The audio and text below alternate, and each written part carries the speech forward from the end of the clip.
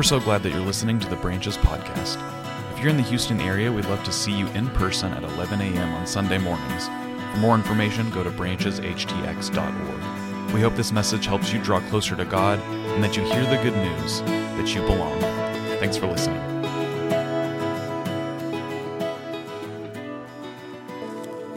And now a reading from the book of Matthew, chapter 25, verses 31 through 46.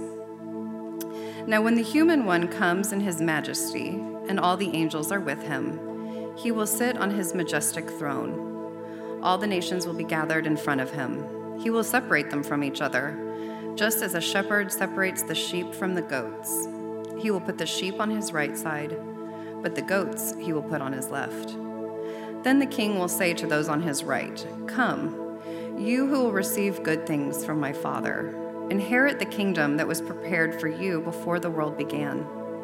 I was hungry, and you gave me food to eat. I was thirsty, and you gave me a drink. I was a stranger, and you welcomed me. I was naked, and you gave me clothes to wear.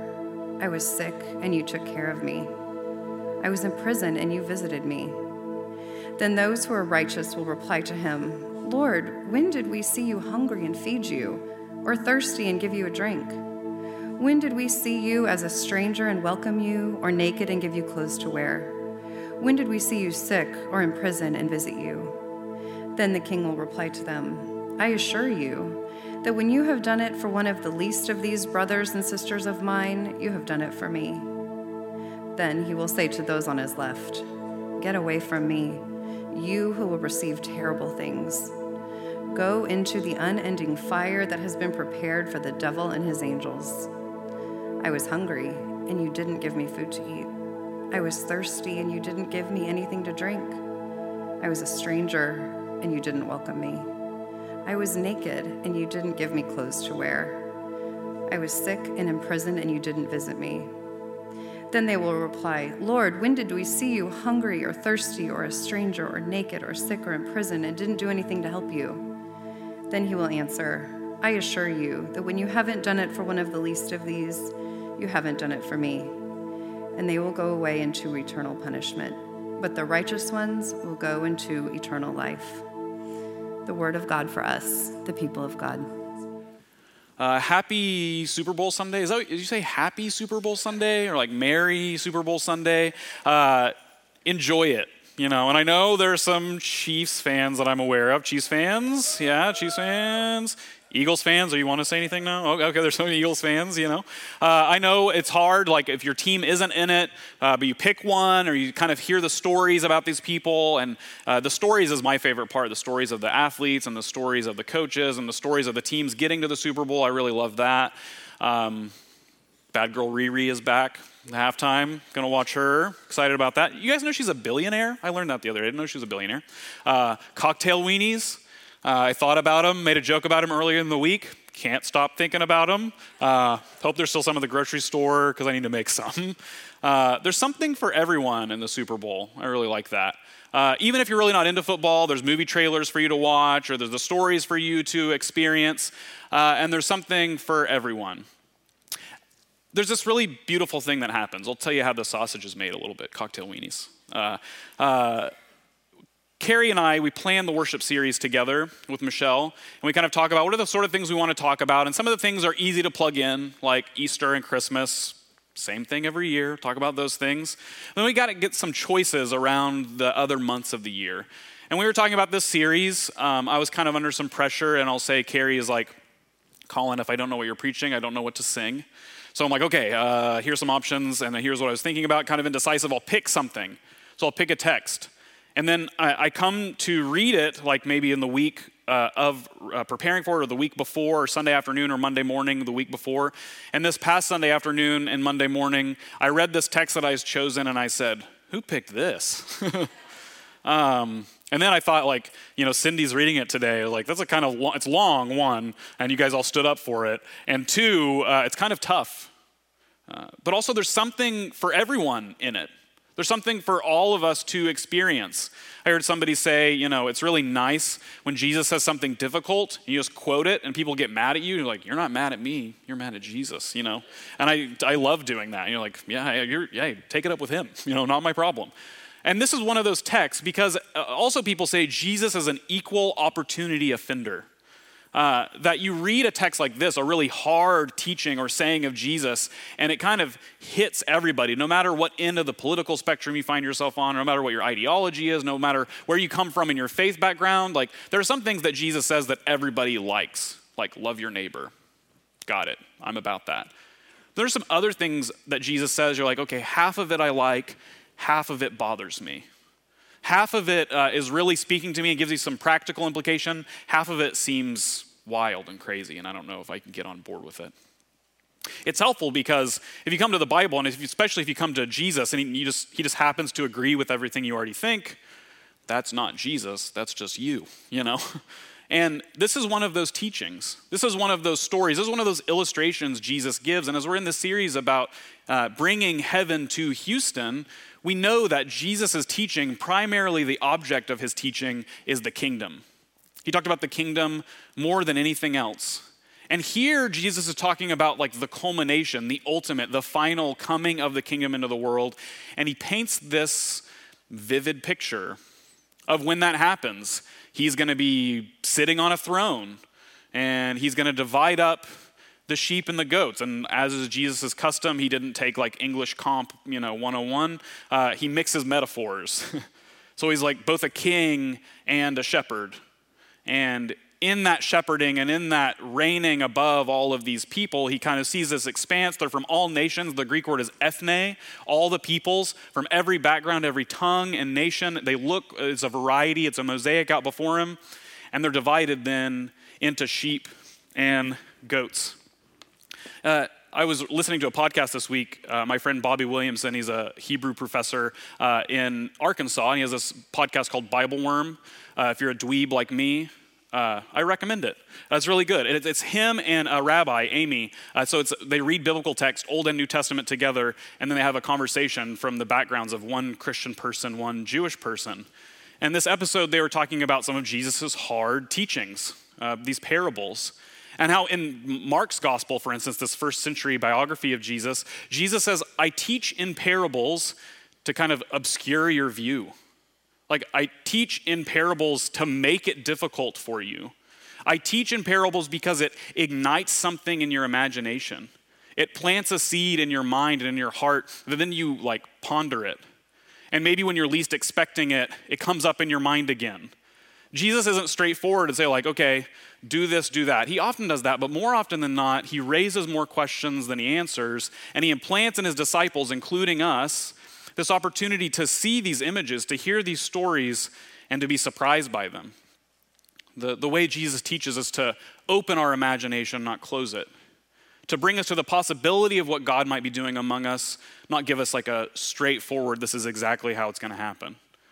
And I think this story is a really perfect example of that. And I thought this week, one thing that we could do together as a community on this Sunday morning is kind of take the first few steps of an understanding of what it might be for us as a community, as branches, to read difficult parts of the Bible together. There are people for which the Bible is very difficult to read.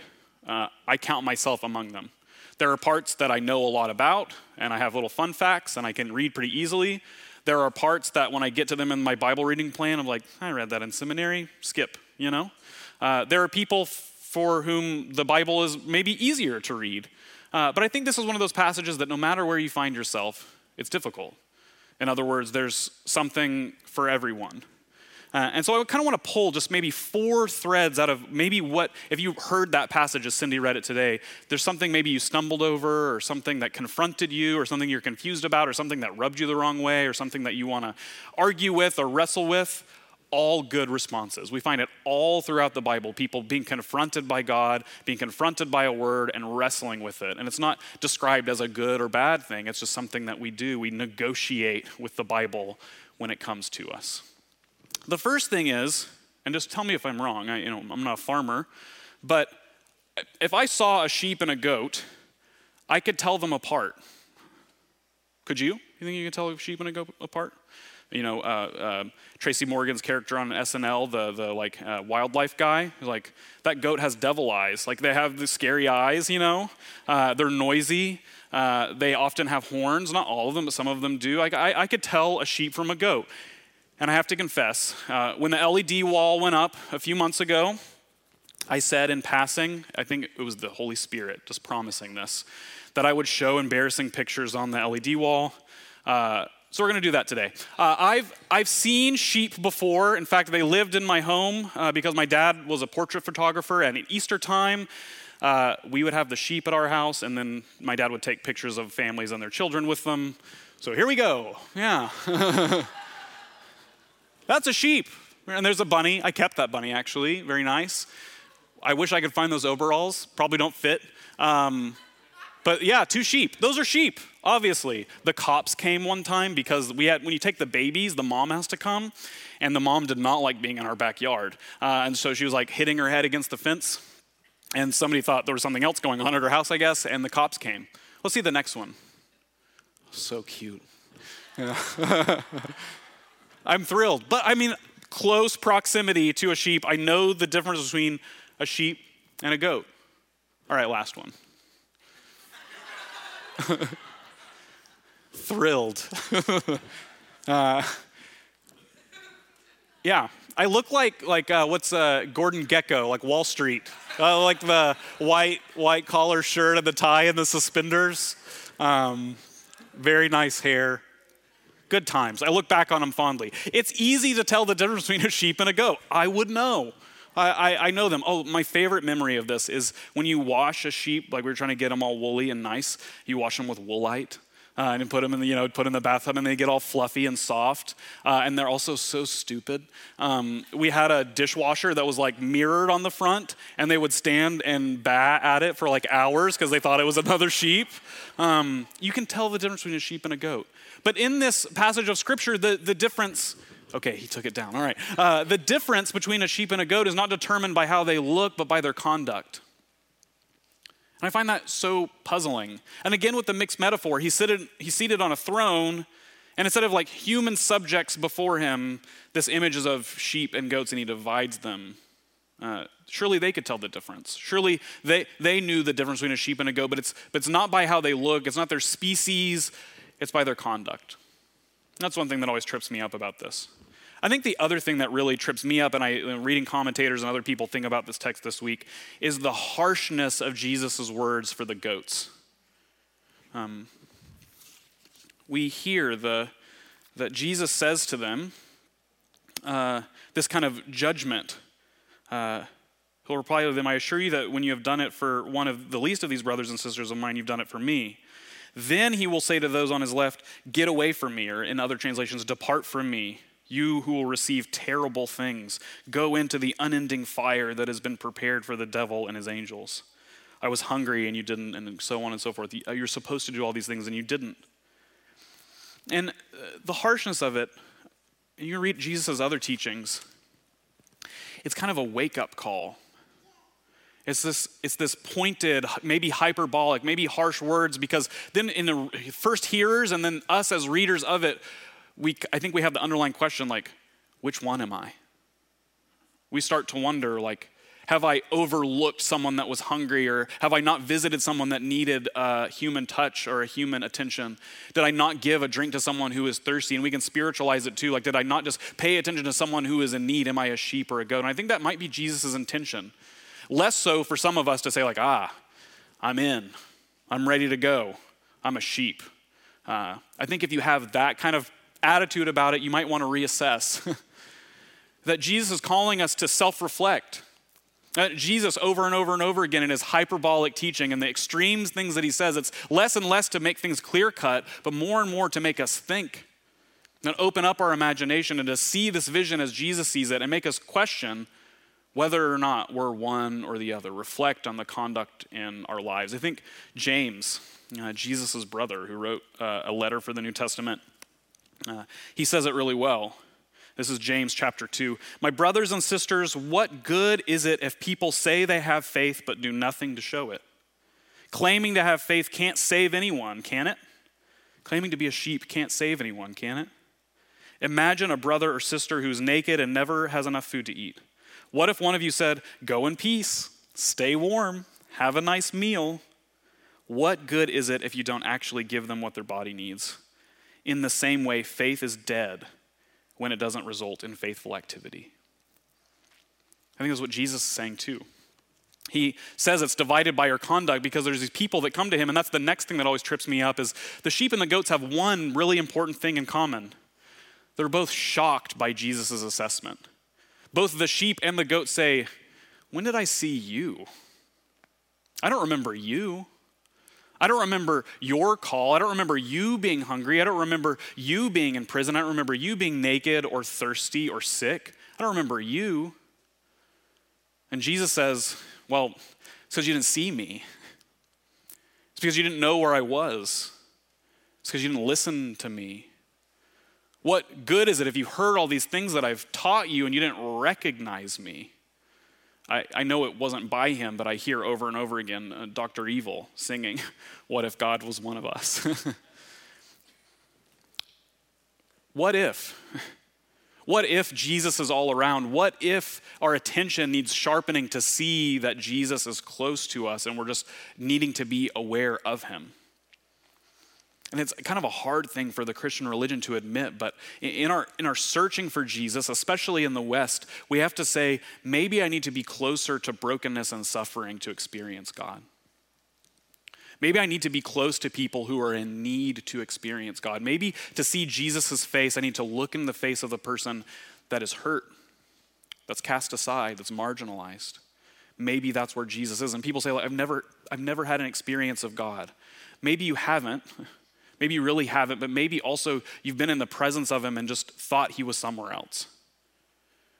I think that's a question worth asking, and another thing that really trips me up.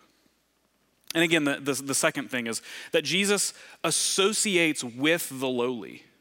We read this a few weeks ago in Matthew's gospel, that Jesus is seen eating with sinners and tax collectors, eating with deviant people, eating with people that aren't on the right path according to society and culture, and that's where Jesus is. And he doesn't just say, "I hang out with them." He says, when you do something to them, you do it to me.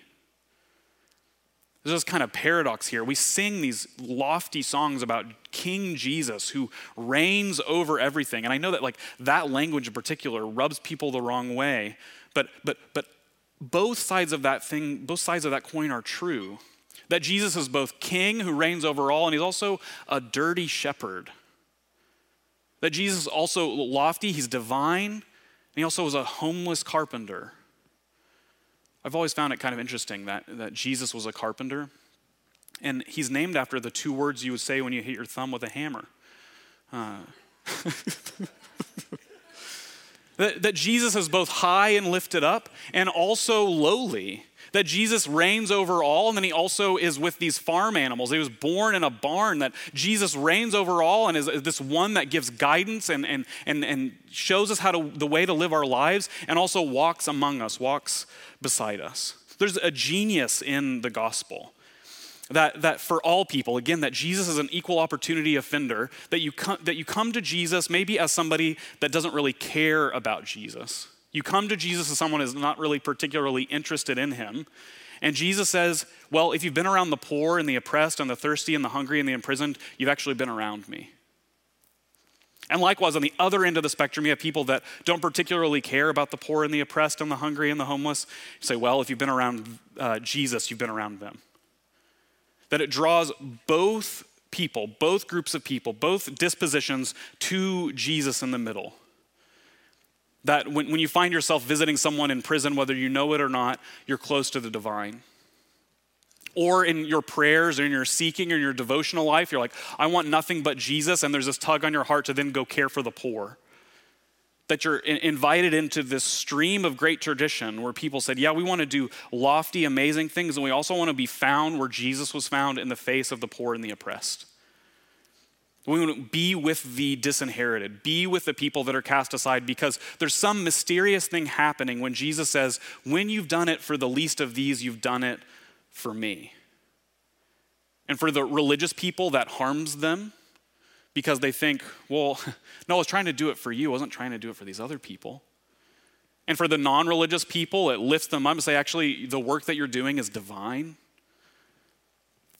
That Jesus, in his teaching of the sheep and the goats, invites us to see a world that is divided, not by our own doing, but by our own categorization of what Jesus says about us. That you could be a sheep, you could be a goat, but the invitation is to draw close to the poor and the disinherited, and to draw close to Jesus and realize that those two things are the same thing.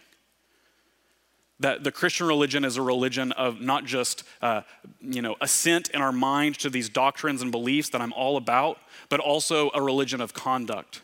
Of true religion is this, says James, to care for the orphan and the widow in their distress. And then to say at the same time, we can find common ground with people that don't care about Jesus, but want to do those same things. And that's the sort of people I hope that we can be. Last week, I shared this Dallas Willard quote. It says, do you want to go to heaven? Go today. Heaven is simply where God is. And the daring thing that Christians want to say is where God is in this person. That we could even daringly say heaven is a person. Heaven is embodied in this person. The invitation of heaven is in a person. It's not about, okay, I've thought the right things, I showed up when I should, I was member of something somewhere, and now I get to go in. But that Jesus is enveloping all people in this way of saying, you're in when you see me. You're in when you recognize me. You're in when you do the work that I've called you to do. You're in when you see the poor and the oppressed, not as projects, but as people. You're in when you see that every time you've overlooked a person, you may have overlooked an opportunity to experience grace and healing and transformation and mercy in your life. I know this text, I can't solve its problems. I know this teaching that Jesus divides the sheep and the goats, I can't make it smoother and cozy. I wish I could. But what I can invite us to is an answer to this invitation. To say, you know what, I'm iffy on Jesus, but I can step into work that transforms people's lives, and there's enough to go around in the city of Houston.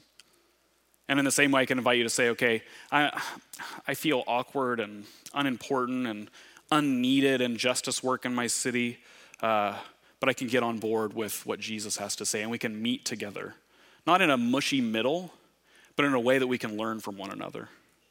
In a way that we can see Jesus' face, and that maybe you see it clearly than somebody else, you can help show it to them. Or maybe somebody that can't quite see it can also help us see what it means to work for justice and inclusion and equity in our world. As we kind of ponder this and wrestle with it and think about what it means to have the kingdom come and to be present before us, I want to ask, maybe for you it's to see Jesus as king, that he oversees everything and that you really need some guidance. Like, please, would you just oversee this and reign and rule and make things right? And sometimes I'm in that spot. Or maybe you also need a shepherd, somebody to be with you in the dirt and the muck and the mire. Say, Jesus, I really want this to happen. I really want people to be healed. I really want people's lives to be transformed. Will you meet me in it?